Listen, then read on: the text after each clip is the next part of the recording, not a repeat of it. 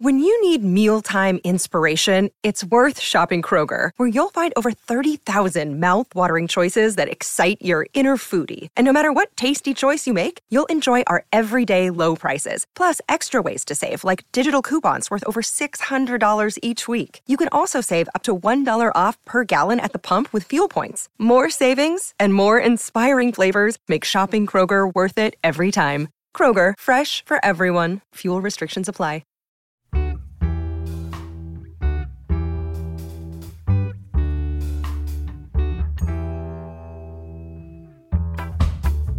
Hello and welcome to another episode of But Why, the podcast that's all about digging into big questions and tricky topics for our honest conversations. This week we're going to be looking at serendipity, or luck, whatever you want to call it, and actually we'll be discussing if there's a difference between the two. Today I'm talking to Professor Christian Busch. I'm hoping I've said that, if I said that ish right, very perfect English accent. And he's the best-selling author of Connect the Dots, The Art and Science of Creating Good Luck. He is the director of the CGA Global Economic Programme at the New York University and also teaches at the London School of Economics. He's the co-founder of Leaders on Purpose and the Sandbox Network and former director of LSE's Innovation Lab. He's been featured in the likes of Harvard Review, Forbes, The Guardian, Washington Post and the BBC. And he's a regular speaker at all sorts of conferences, the World Economic Forum, TEDx, Financial Times Summit, and this one I really like. Thinkers 50 radar list thinks that he's one of the 30 thinkers most likely to shape the future. What a accolade. What an impressive CV, and so much interesting stuff for us to dig into. I'd like to start with three kind of lightweight questions. How are you really? What star sign are you? And what's your favourite crisp? That's great questions. I'm very grateful. We just had a baby girl, so there's a lot of joy associated. A lack of sleep, but a lot of joy. So that's how little is it? How recently did she join you? 6 months. So you can already see the lines under the eyes kind of growing. But it's it's been joyful, and I'm very grateful for that experience. In terms of star signs, it's Pisces. I'm a Pisces. That's why I do that face. And favorite crisps? That's a great question. I mean, the saltier the better. And it's true. That's basically that covers everything. A salty crisp is a good crisp. And you're 6 months into parenting. I mean, actually, that's quite a tough spot to find yourself, because the kind of initial excitement is gone. Everyone's like, oh, they've got a baby now, and then you're stuck with. I mean, it's a gift, obviously, but it's hard graft, especially in the early days. That's true. And also, I found it fascinating how I think it's kind of a lot of opportunity to practice what I preach in terms of how do you wing it all the time, right? There's no perfection in parenting. That, you know what, you're so right. That is the constant truth of parenting. And I think we all know that it's not going to be like we expect, but somewhere in that, I think we do still have expectations. And everything, I think it shines a light on so much of yourself. And, I've got controlling tendencies. I like a plan. No point. You can't plan your way through parenting. True that. To hope for the best. So explain to me what we mean when we say serendipity, or what you think we mean when we say serendipity. Well, what I found fascinating about this is that, usually when we think about luck, we think about things just happen to us, right? So being born into a nice family, all the kind of stuff that we can't really influence. Serendipity is about smart luck. It's about luck that we can somehow influence. It's about these kind of unexpected moments that we do something with. And so to give an example, imagine you have erratic hand movements like I do. Then you spill a lot of coffee. And so imagine you spill coffee over someone in a coffee shop, and they look at you slightly annoyedly, but you sense there might be something there. You don't know what it is. You just sense there might be something there. And now you have two options, right? Option number one is you just say, I'm so sorry. You walk outside and you think, what could have happened had I spoken with a person? Option number two, you speak with a person. That person turns out to become the love of your life, your co-founder, your next client, you name it. The point is our reaction to the unexpected. Us making the accident meaningful is what creates that serendipity. So serendipity really is this kind of smart luck that we create out of the unexpected. And do you think that some people have that more innately than others? It's fascinating because one of the reasons I'm so curious about it is that there's obviously both an art, right? So the magic of it, where some people intuitively do more of it, and then the science, which is kind of trying to understand when you look at all these different stories around the world, and that's what our research has done. We try to understand what's the pattern behind this. Is there something that we can learn? And so what I found fascinating is that there's kind of traits that we can more and more take on that make it more likely, right? So how perceptive we are, how alert we are, how open-minded we are, how curious we are. But also then there's practices we can do in the day-to-day. And we can probably talk about a couple of them, like the hook strategy, which is all about how do you put potential touch points out there that other people could use to then create the unexpected. And so that's kind of what makes it exciting, that we can build a muscle for it. It's absolutely fascinating. I'm even thinking as you're talking, they are two quite different skills. The people that I know who are great observers might, this is in broad statements, but they're quite in their minds and they're quite reading a situation all the time. And actually the people who are more perhaps likely to make the jump and change things might not necessarily be the perceptive people. And huge broad strokes, but it's learning to marry those two places together is absolutely fascinating. Yeah, and then it gets really interesting, right? When you think about how do you build those kind of different competencies or capabilities for yourself. And, there's a fascinating experiment actually that I've always found very entertaining. And I'd love to ask you and your listeners if you identify as lucky or unlucky, just, lucky or unlucky. Oh, I want to say lucky, but I think I'm I think I have a few unlucky things that happen, and I managed to turn them around. Yeah. Nice. So you took the bad luck and then used it as an inflection point in a way to create your own luck. What's fascinating is that so and also those of your listeners who thought lucky versus not so lucky, of course, those who feel less lucky, that's a lot what we'll talk about today, I guess, in terms of how we can then, create more luck. But what's fascinating is that those of us who believe they will be luckier, or who believe they are lucky will be luckier in the future, not because of some kind of voodoo like type of things, but because they are differently looking at the world. And so in this one experiment, they took people who self-identify as very lucky, so people who say good things tend to happen to me and so on, and then people who self-identify as very unlucky, so people who say bad things tend to happen to me, I'm always in accidents and so on. And we probably all know people on this kind of continuum of very lucky versus very unlucky. And so they take one of each and they say, walk down the street, go into a coffee shop, grab a coffee, sit down, and then we'll have our conversation. What they don't tell them is that there's hidden cameras along the street and inside the coffee shop. There's a £5 note, so money, right in front of the coffee shop door. And inside the coffee shop, there's one empty seat next to this extremely successful businessman who can make big dreams happen. Now, the lucky person walks down the street, sees the £5 note, picks it up, goes inside the shop, orders the coffee, sits next to the businessman. They have a conversation, exchange business cards, potentially an opportunity coming out of it. We don't know that part. The unlucky person walks down the street, steps over the £5 note, so doesn't see it, goes inside the shop, orders the coffee, sits next to the businessman, ignores the businessman, that's it. Now, at the end of the day, they ask both people, how was your day today? And so the lucky person says, well, it was amazing. I found money in the street, made a new friend, and, potentially an opportunity coming out of it. The unlucky person just says, well, nothing really happened. And that's, there's a lot of experiments like this where you can put people into exactly the same situation. And they will, based on how they perceive the world, based on their alertness, based on how they communicate with people, have far more luck than others. And so, I find a lot of money in the street, mostly pennies, unfortunately, so it doesn't really help my lifestyle. But once you expect it to be there, it tends to happen more often because you open your eyes to it. And, for a lot of us, and let me just to your earlier point also, that a lot of times, right, of course, people who might be a little bit more extroverted or so have more of these kind of conversations. But, for closet introverts like myself, a lot of serendipity comes from quiet sources, from calm sources, like taking another street to work in the morning and then, open my eyes to, oh, there's a new bookstore. Oh, this book, that could be a podcast. Oh, my God, such a coincidence. And so it's really kind of finding those moments by opening our eyes to it. So, that was going to be my next question. Do you consider yourself a lucky or an unlucky person?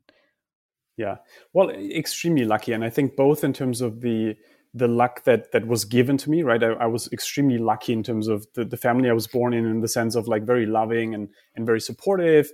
And then kind of like, in a way, my base level for potential serendipity was much higher than, a lot of my research is in sub-Saharan Africa, in some poverty contexts where, the base level you start from is very different. And so I think there's the kind of blind luck that I've just had based on the birth lottery in a way. And then the kind of smart luck that I think I've tried to more and more have as a life philosophy and a daily practice. And that's actually why I'm so excited about it. I've seen this in my life over the last kind of 15 years. I first thought it's something I just do intuitively a little bit and like, oh yeah, great, serendipity here, serendipity here.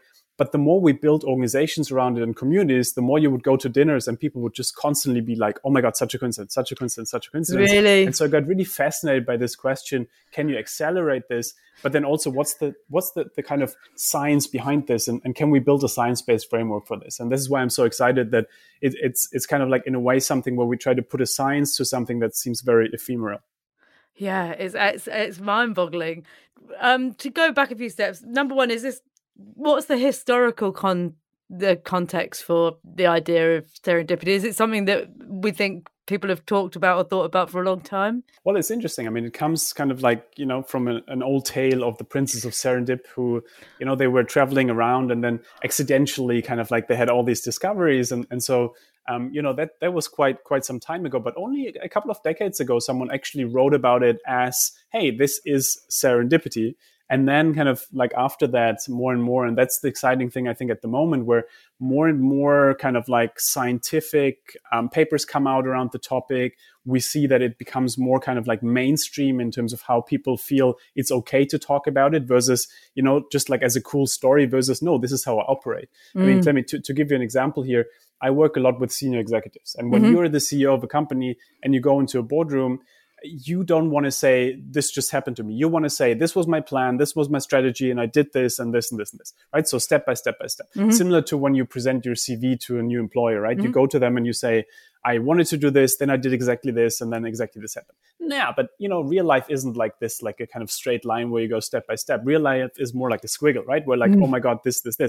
And so that's the fascinating thing, I think, what's happening at the moment. And what we're trying also with our work is to say, let's give a vocabulary that's not just passive. It's not just passively about, oh, the unexpected kind of changed my plan and now I'm the loser who wasn't able to implement the plan. No, you created a mindset and a corporate culture that allowed you to have more serendipity. And that actually was part of your plan. And then actually what happens is that serendipity is not just something that seems like, oh, you weren't in control, but actually the only thing that helps you to really be in control in a world that's changing so fast. Yeah, it's absolutely fascinating, because that is the thing with anyone who is hugely successful. There will be loads of graft and there will be loads of planning and there will, loads of commitment. But the magic moments, more often than not, exist within serendipity, don't they? Absolutely. And that's, that's the fascinating thing, I think. When you think about the unexpected, I think a lot of times we see it as a kind of threat, something that kind of derails our plans. And I come from Germany. I grew up with this idea of you got to plan everything and then you go out into the real world and you get anxious. You're like, oh my God, nobody told me that real life is full of all this uncertainty. And then I think a key of this kind of mindset is to say, well, you know what? The unexpected actually can be an amazing source of joy, of meaning. Once you actually see it as something that can make life even better. And I will never forget, an old mentor of mine, he kind of kickstarted that a little bit in me where he would say, Christian, people like you always assume there's one way to Rome, to the city Rome, right? And then you realize at some point you don't even want to be in Rome. And to me, that really hit home where I was like, yeah, you focus so much on this one kind of like career or this one idea. I want to get this one job. And then at some point you realize, actually, I don't really want that. And so serendipity, actually, the unexpected can become a beautiful way to really discover who we could be, to discover what we could really like.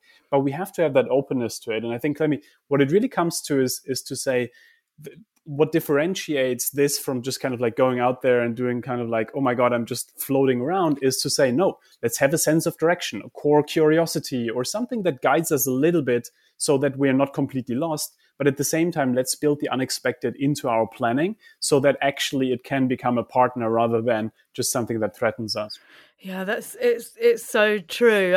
I'm just in my mind relating it to so many things. I think there's a Buddhist expression which is about holding things as if they're a small bird. So you need to hold it enough to hold it, but not crush it. And I am definitely guilty in my work and in many aspects of my life of trying to drill down into things, of trying to put time frames in, to put endpoints, and then being frustrated when it, of course, it doesn't move like that, because that's not how it works. But actually allowing for that wiggle room and accepting that sometimes the deviations are the good bits is a real change of mindset, isn't it? Yeah, absolutely. And that's the kind of interesting thing. I mean, it very much comes back to so Viktor Frankl, who he wrote this beautiful book, Man's Search for Meaning. And I wrote it after I had my first near-death experience, and I read it again after a second near-death experience. And it always kind of helped me to say, you know what?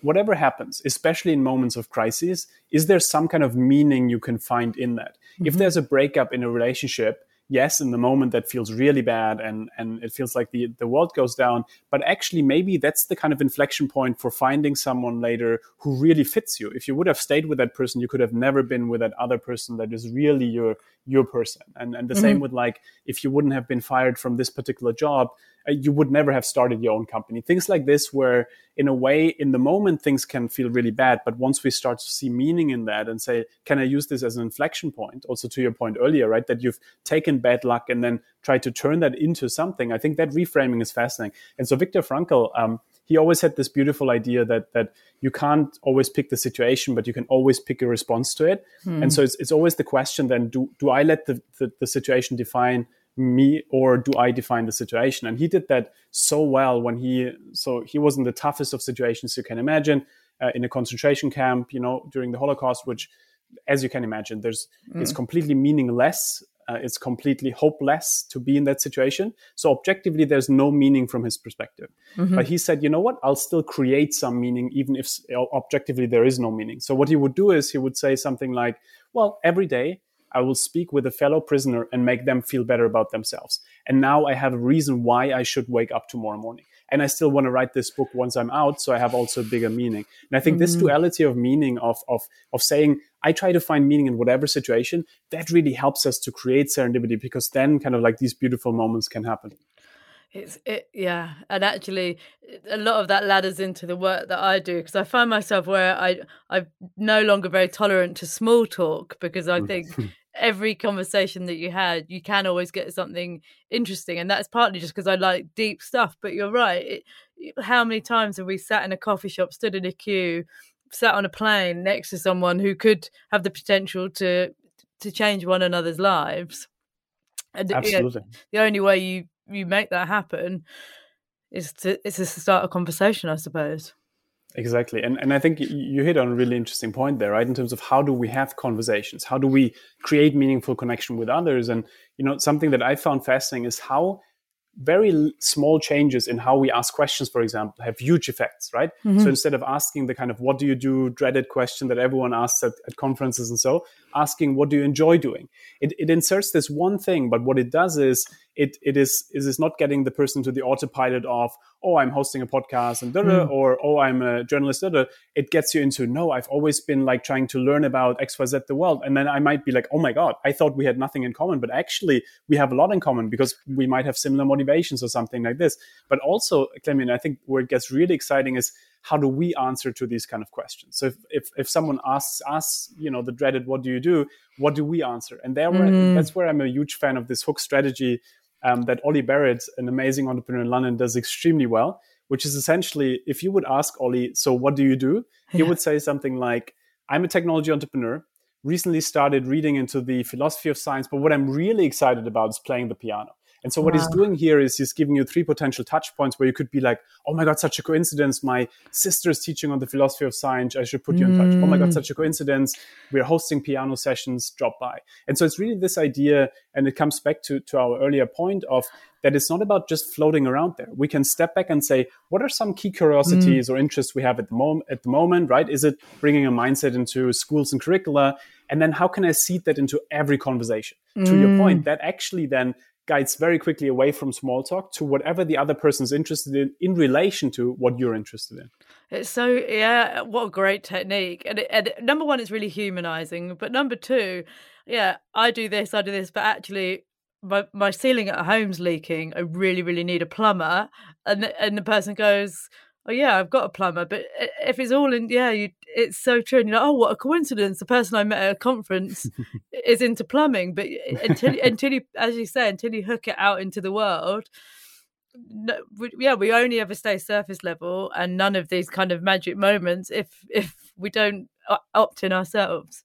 Exactly. And that's the thing I feel, we tend to underestimate how much social capital people around us have that is completely latent. We can't see it, right? So if I would put these things out there, I don't know that you have an uncle who just set up a school where they want to teach the serendipity mindset. You know what I mean? Like, I can't know these things. No. But by putting this out, I make it more possible. And one conversation I've had quite often is, I work a lot with students, for example, right? Or people who are just about to start out, young professionals and others. And they sometimes would say, well, but I don't have a lot of social capital yet. I don't have a lot of contacts yet where I could do these kind of things.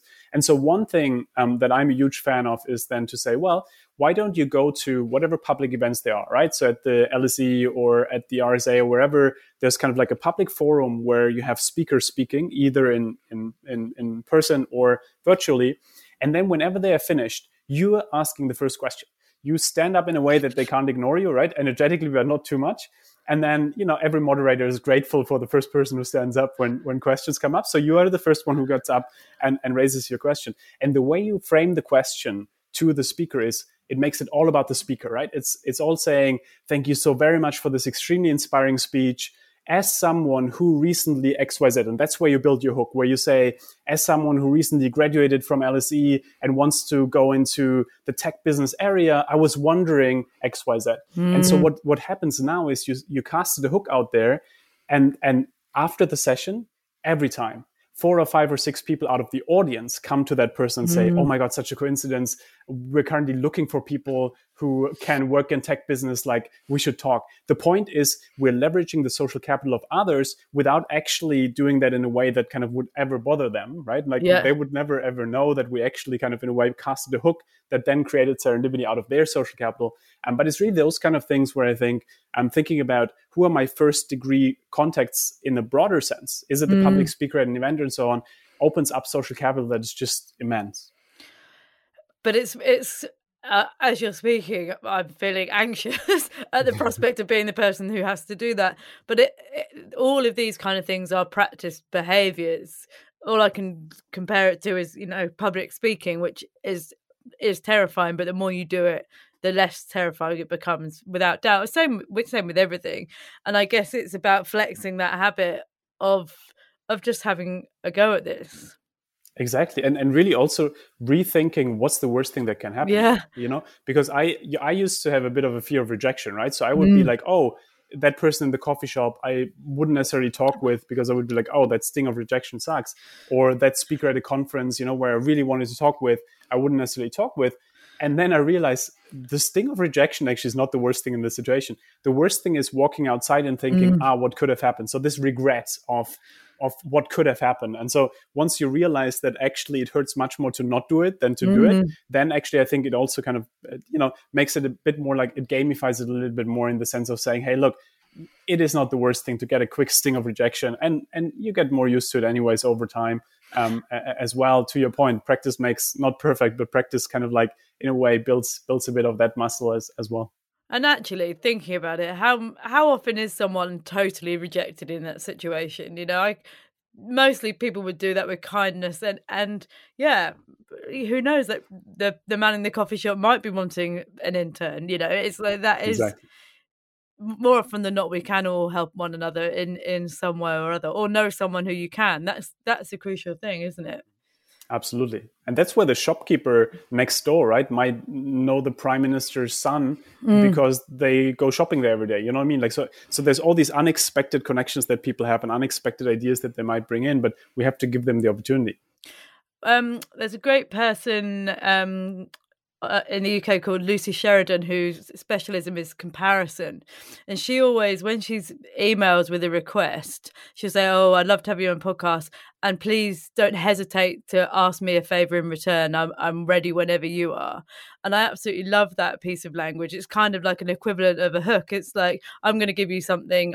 You might not want anything from me now, but I'm putting out that I owe you. And it completely changes the mindset, because I think, oh yeah, actually I will bank that and I will come back to it. And yeah, it feels like a similar thing. Well, it's interesting, right? In terms of one thing that I think is extremely interesting, at any kind of networking event or any kind of situation where you might go in and think, oh, what can I get from this? I think reframing it away from what can I get from this towards how can I help? What it does is, and really kind of not in a transactional sense, not in a kind of, like I give you this, you give me this. I think that's kind of like a lot of times the kind of very transactional, like people keep like their brownie points type tables, but actually in a sense of saying, no, I'm leading with, I want to help. I'm leading with generosity for two reasons. A, every psychological study, or not every, but a lot of psychological studies will tell us that giving makes us happier than taking. So actually it makes us happy to give. It makes us happy to be generous and kind. And so it's highly recommended, by the way, for those of you who might not do it as often. I think it's something that actually, like lifts our spirit, like every moment we can do it. But also then at the same time, it's really this idea that people who get helped unexpectedly, especially, are much more likely to help you back, especially in those moments where you're not asking for it, but they might know what you might need in a moment. I think that's where it gets really exciting, right? That when you think about how often in life you might not even see something that another person sees for you. So to give you an example, a friend of mine, she worked in kind of, the NGO sector, and like, she was a bit disillusioned by the organization she worked with. And she was like, look, I want to do something else, but I don't know what, but, something socially focused. And so in her mind, she would now focus on the NGO sector, right? The social sector, because that's kind of like what she thought her skill set would be in. So she sent an email, though, to a couple of friends and said, hey, look, I'm currently reorienting. Let me know if you have ideas. A friend reaches out and says, hey, you know what? I just went through the application process as a tech incubator, and they want to focus a little bit more on social impact. And I got the position in the end, but I didn't take it. But they asked me to recommend someone, and I would recommend you. And so my friend was like, oh my God, but I don't have a skill set for like a tech incubator. And she was like, no, like this is not about tech. This is about social impact in this context of tech. And so it's kind of these things where a friend might see something in you that you don't even see yourself. And it's more likely that people actually want to help us if they feel it's a generous, kind person versus it's just a taker person. Nobody really wants to help a taker person too much, right? If it's not transactional then. Which is interesting, because it goes back to some of Brene Brown's stuff around courage and vulnerability. Actually, to send that initial, because we think of luck as something that is easy and just like falls in your lap, but actually that bit of serendipity comes from her vulnerability of sending out that, and courage of sending out that first email. So that's an important thing to remember, that actually these people that we feel like luck always comes their way, maybe they've been brave in tiny little ways along the way. I think that hits the nail on the head, right? That people a lot of times work really hard to have more luck. I think we in our mind, we always kind of say, oh, it's either hard work or luck. No, quite a few people work really hard to have more luck. Like people like you then turn bad luck into like something that might, and I've had that a lot. I've always enjoyed this. So I do a lot of kind of qualitative research in the sense of like, I'm asking questions and then I look at things over time. So it's kind of very like in the field and being with people and trying to observe what's happening and so on. And one of the things that happens a lot, especially with senior executives, especially with CEOs, is they will tell you a story like, I did this and then unexpectedly this. And so I was just lucky that this and this and this. And then we narrate it back and we say, well, but you know what? Like you were very active in this process that you just described as just lucky. And then they would be like, oh my God, yes, I just cultivated serendipity.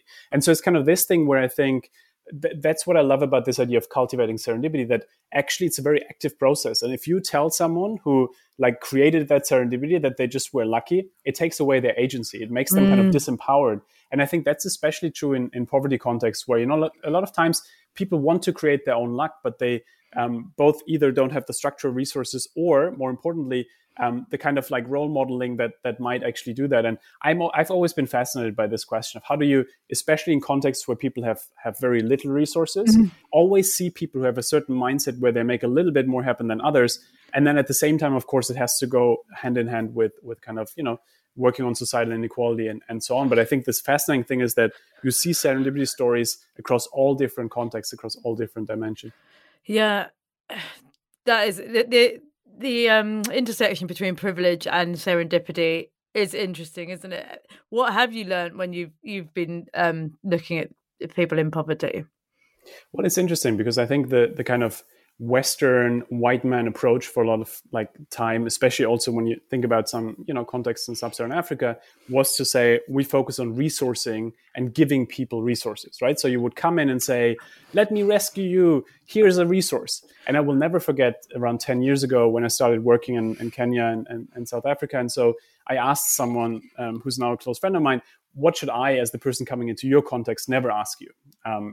Like, what do you always get asked, but you hate that question? And he said, well, never ask me what I need as a first question. If you ask me what I need as a first question, you put me into the role of the victim, of the beneficiary, of someone who kind of needs your benevolence. Whereas if you come in and say, what's already here? How can we make the best of it? Then we start on the same level, and then we can still talk about resourcing and everything else. And that's what I meant earlier when talking about how do we, in a way, especially in context of poverty, don't assume it's all about resourcing, because that takes away the agency of people to create their own luck. You don't want to be the father who wasn't able to provide for their family and everyone knows that you just got a donation and that's why your family lives. You want to be the man who, or the woman who says, I had a job and that's how I cater to my family. Mm-hmm. And so it's really kind of giving people the dignity to create their own luck by providing the opportunity space for doing this. And I think that's where the kind of policy work comes in.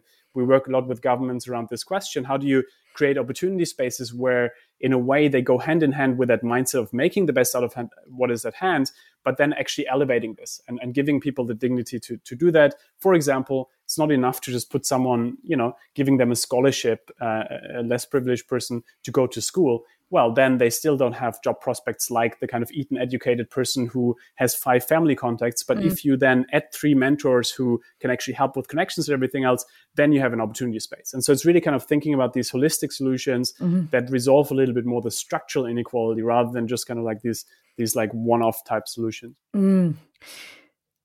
Absolutely fascinating.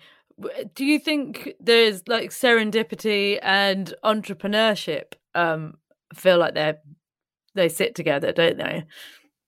Absolutely. I mean, take as an example, one of my absolute favorite organizations. It's a enterprise in the Cape Flats in Cape Town. So it's a very impoverished area in Cape Town, where you have high crime rates, you have like high rates of poverty. Like it's an extremely tough environment, and essentially the group there said, you know what? Why don't we try to figure out how we can work with what we have here at hand and be resourceful and make the best of it? So what they developed is a low-cost education methodology that's something like 10 steps to use social media to build your business, or 10 steps to build a company in XYZ. And then they go into other resource-constrained settings and they're saying, what's already here and how can we best make the best of it? There's a former drug dealer, fantastic. That person has a lot of social capital. That person will be very resourceful. They might have channeled their energy in the wrong ways, but actually they are probably extremely creative. So if you can turn that person into a teacher, you can turn a whole community around. If you look at an old garage, you see a potential training center. And so it's that kind of mindset that reframes it away from resource constraints to what is already here and how do we make the best of it. And then again, of course, it's important to from the outside then kind of resource and everything else. But it's really kind of that initial idea that I can create my own luck. And that kind of really gives locals hope that, hey, I can do something myself. And I think that's the opposite of a lot of the kind of organizations that we see out there, right? These NGOs who just come in and give like food and stuff. That's nice as a first step, but like we need to somehow enable people to be entrepreneurial in that sense. Absolutely. That thing that you were saying about, how do I make the best of what I have here feels like the center of all of this, doesn't it? Because there's a lot of culture around the idea of manifesting stuff at the moment. And I fundamentally, I've got nothing against a positive mindset and, self-belief, but the idea that these things drop into your lap is fictional, and actually the crucial thing is taking wherever you're at, whatever you're presented with, and making that the best of that, I guess. Exactly. And I think, from I guess from a serendipity mindset perspective, one of the interesting things is that it's easier to connect the dots for serendipity if you have a feeling for where you're going, right? So if I know that I would love to run an organization that helps people in poverty, then it's easier for me now when I have conversations to kind of set hooks around this, to do things. And so to your point, it's not about just saying, oh, I want to manifest that this organization is here, and then in 5 years it'll automatically be here. It's about saying, well, this could become my North Star. This could become something I'm very like conscious of. And now I'm developing hooks around this. I'm talking with people about it and so on. And so then actively you're actually doing it versus just hoping that it falls into your lap. And I think that's, we just did a study across over 40 kind of, CEOs who run big companies. And one of the things that came out of it was that what they have in common is they're extremely good at saying, here's a sense of direction that we have. Here's like an idea of where we're going, but it can also be key curiosity or something. And here we're building in the sense for the unexpected. And so this duality between the sense of direction in some way or the other, and then kind of being open to the unexpected, making them successful, versus people who either completely float or who kind of overplan, focus on those things. And I mean, it comes back to every conversation, but the pandemic has taught us so much about the notion of unexpected. And actually, as we well know, for some companies, it might have felt like a huge bit of serendipity because it like pivoted them in ways, you're over and over again hearing, oh, it's actually great for this business. They've translated their offering into digital. It's something that would have taken 10 years. They've done now. And I guess it's really a very, very stark reminder that we can be tracking along and then things can change rapidly. Exactly. And that's the interesting thing, right? That it comes back to that old idea that the unexpected defines who we are. Like the unexpected, in unexpected moments, that's, especially in leadership, like you will see who's true leaders versus who are the ones who just fire people or who would go the kind of easy route. You will see that those companies who say, oh, we are a brewery, we don't have restaurants anymore that we can sell to, but maybe we can use our alcohol to produce hand sanitizer. Those are the kind of companies that kind of then go through. And so it comes back to our point, right? That we can never blame blind luck on anyone. Like there will be companies and people who will not be able to function in that environment for a lot of different reasons. And that's never on them a lot of times, right? That's literally kind of outside circumstance. And then at the same time, we can also see that depending on how we react to that unexpected moment, a lot of times you will see that those people who seem now lucky because they have a huge hand sanitizer company, they didn't just like sit down and manifest it, right? They said, okay, here's the unexpected moment. What do I do with this? Yeah. And then go with it. And prepared, A, to be a bit vulnerable, and B, and courageous, and B, take some risks, I suppose, and probably have exactly those conversations that might have felt like a going out on a limb. How do we make sense of tragedy through this mindset, or is it a case that you can't? Yeah, it's a great question. I think there's two answers probably in terms of the one is that bad luck happens to everyone, crisis happens to everyone. We all lose loved ones, and there's not a lot we can do about it. We all are fallible. We all might have cancer at some point, like those kind of things. Like there's not much we can do a little about it, but not that much at all. And we can never blame anyone for it. So I think that's kind of like in a way that kind of passive blind luck or blind kind of like bad luck that can happen. But then at the same time, I think, and that's where the story of Viktor Frankl earlier comes in every situation, then we still have that question of how do we react to that situation? And does it frame us now, or do we frame the situation? So for example, I remember when I had my first near-death experience, I started spending a lot of times with people who are close to death because I found it very inspiring how some of them took that on almost as a campaign and said, you know what, I have cancer, but I will use that as a campaign. For example, someone who was in politics would say, look, like I will treat this as when I was in politics, cancer is the opposition party, and I will kind of take them on and I will now go out there and talk about cancer and what we can learn about it and things like this. And so really kind of making it their mission to do something with it. And I think that's kind of in a way taking the power away from just being defined by the situation. It will always define us, but we're trying to take as much agency as we can. And I think that's kind of like part of this mindset is to say, how can we let go of the things we can't control? How can we let go of the things in a crisis, there will be things that we can't just influence, and that's just what it is, and it feels painful, and we will probably always have the pain about it. And then at the same time, there's probably elements here that we can control, including what we do with it in the future. If we use that then as an inflection point, to your earlier point, for something that we can do with it. And in fact, what I've seen over the last kind of years is that when you speak with extremely inspiring, successful people, it's always the same pattern where they've had tough moments in their life, but those moments were inflection points for why they became so great. And so it's almost, this old saying, Elizabeth Kubler-Ross, around that the most beautiful people we've seen are the ones who have seen defeat, who have seen pain, who have seen loss, because those are the people who don't look at the world just naively, but they are the kind of real, like the rational optimists who are not just naively bouncing around, but actually saying, look, I try to be optimistic, but I also know that life can be really tough. Yeah, that's a very good point, actually, because I was thinking about the whole conversation in relation to optimism. But this feels, I know you can choose to be happy, but this feels like a different thing, doesn't it, to just blind optimism?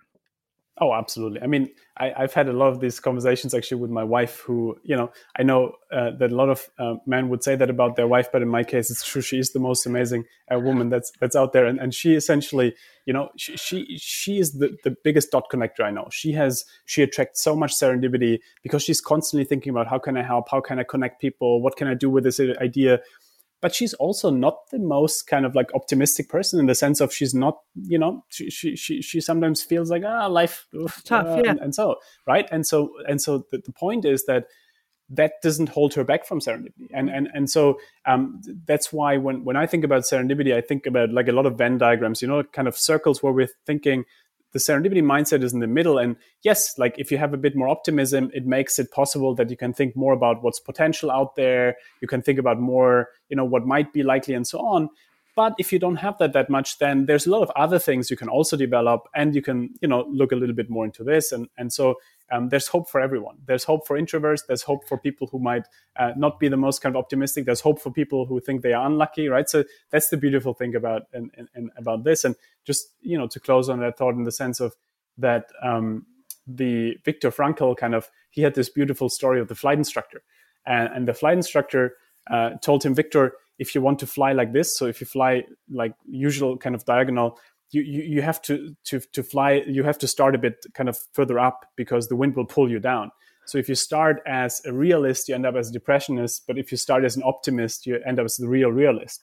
And I've always found that kind of like to be at the core of this, to say, we're not here to kind of go out there and say the world is easy and everything's easy and so on. No, we want to be very realistic about the world. And at the same time, then we want to understand what science tells us that is doable, and then kind of do as much as we can and be optimistic that we can actually do a lot. And it comes back to when you look at the most beautiful changes, innovations, social innovations that have happened in the world, they're usually driven by a few people who just like pushed it and who didn't give up. And so I think that gives me a lot of optimism that everyone can do a lot with their life. And if they would run in front of a car tomorrow, that's always the litmus test to me. Like if you would run in front of a car tomorrow, because life can be very short, do you feel it was meaningful to you? And if it doesn't feel like it at this point, what can you do now so that if you would run in front of it, that it would have been meaningful? I mean, I feel like that is like the most perfect place to end. I guess I've got two more questions, 3. Apart from the hook method, do you feel like there's any other simplified ways of increasing the chance of serendipity in your life? I mean, one, especially also in a team context, that I found extremely useful is to just ask oneself and others from time to time, what surprised you? What is something that surprised you last week? So if you're in a team meeting, right, and you just build in that question, what surprised you last week? To give an example, that's how the potato washing machine could come about, right? Where a couple of years ago, a company, they produced washing machines, refrigerators, and all that stuff, and they received calls from farmers. And the farmers told them, your crappy washing machine is always breaking down. Well, why is the washing machine breaking down? Well, we're trying to wash our potatoes in it, and it doesn't seem to work. And so what would we usually do? We'll probably say, well, that's not part of our plan. Like, let's educate the customer and tell them, don't wash your potatoes in the washing machine. They did the opposite. They said, you know what, that's surprising, but there's probably a lot of farmers in China who have a similar problem. So why don't we build in a dirt filter and make it a potato washing machine? And that's how unexpectedly so that kind of innovation emerged. And so, in a world where in any kind of organization we're in, we have to somehow constantly think about, what can we improve here? One of the most effective ways to do that is to ask people what surprised you last week, because they might say, I was surprised that in our NGO, the customers called up and they said they don't use our donations in this way, but they use it in this way. Oh, okay, interesting. So maybe we can adjust our model. The point is that this simple question, looking out for the unexpected, makes it more likely that we will actually spot the unexpected as something positive. I'm also a big fan, look, a lot of the things we could talk about are practices like the hook strategy, asking questions differently, spotting those unexpected things and so on.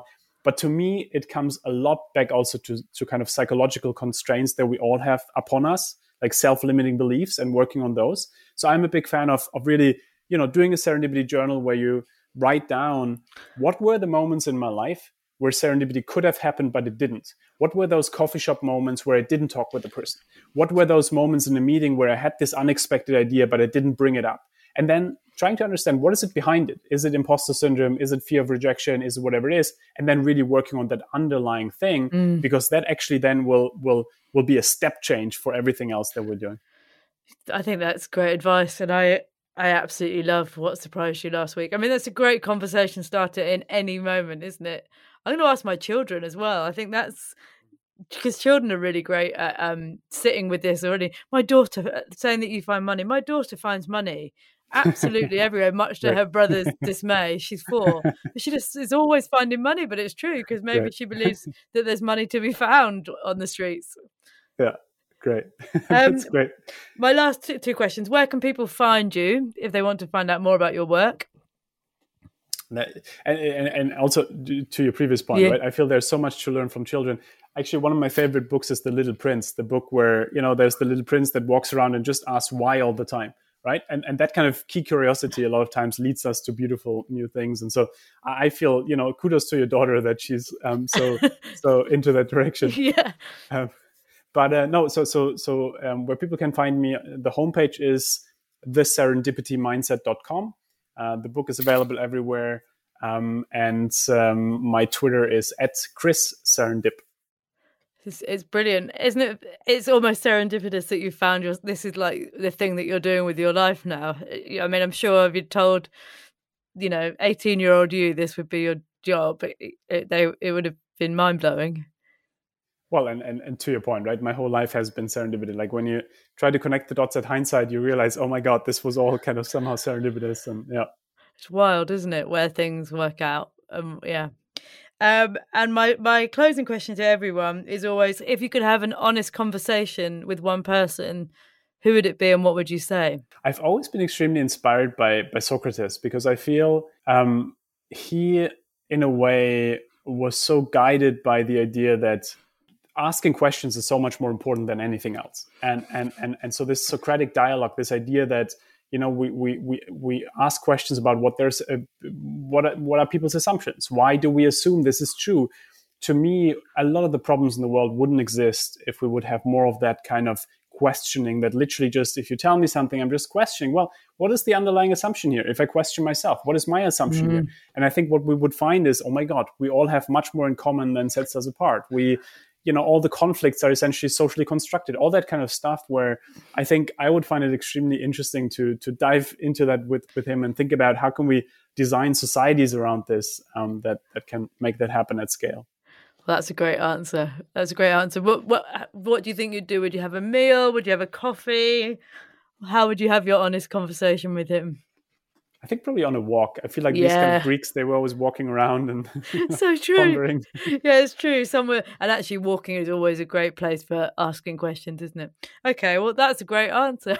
What a brilliant note to end on. Thank you so much. I feel like it's one of those things that I'm going to ruminate a lot and try and spot it more. But also, you've given some great tips for actually going and doing this and not in abstract ways that feel impossible. It's so doable. Well, thanks so much for having me, and thanks so much for the great question. It's been brilliant. Well, I'm not joking when I say that I'm absolutely gagging to try and put that hook method into action and see what stuff I can hook. What a great thing. I'm Clemmy, this is what I do, this is what I'm interested in at the moment, and this is what I'm really excited about or passionate about or thinking about. It just changes the shape of any interaction you have, and you do really never know who you're talking to. Even I'm thinking with people that you feel like you know really well, you often don't really know what they're doing for work or other people in their extended network. It feels like it could be transformative. So it could be serendipitous, in fact, I suppose, is what it is. So what an interesting conversation. What an interesting man. I'm always a bit wowed by academia and someone who's really done their research. I find it impressive, which is by the by. I hope you found it impressive and interesting as well. Thank you so much for being here. That's another episode of But Why Wrapped. If you liked it, please share it, subscribe, review, rate. All those things make a massive difference, and hopefully hook in a few more listeners, which is what we're really after. I'm off to get my pits and bikini lines zapped.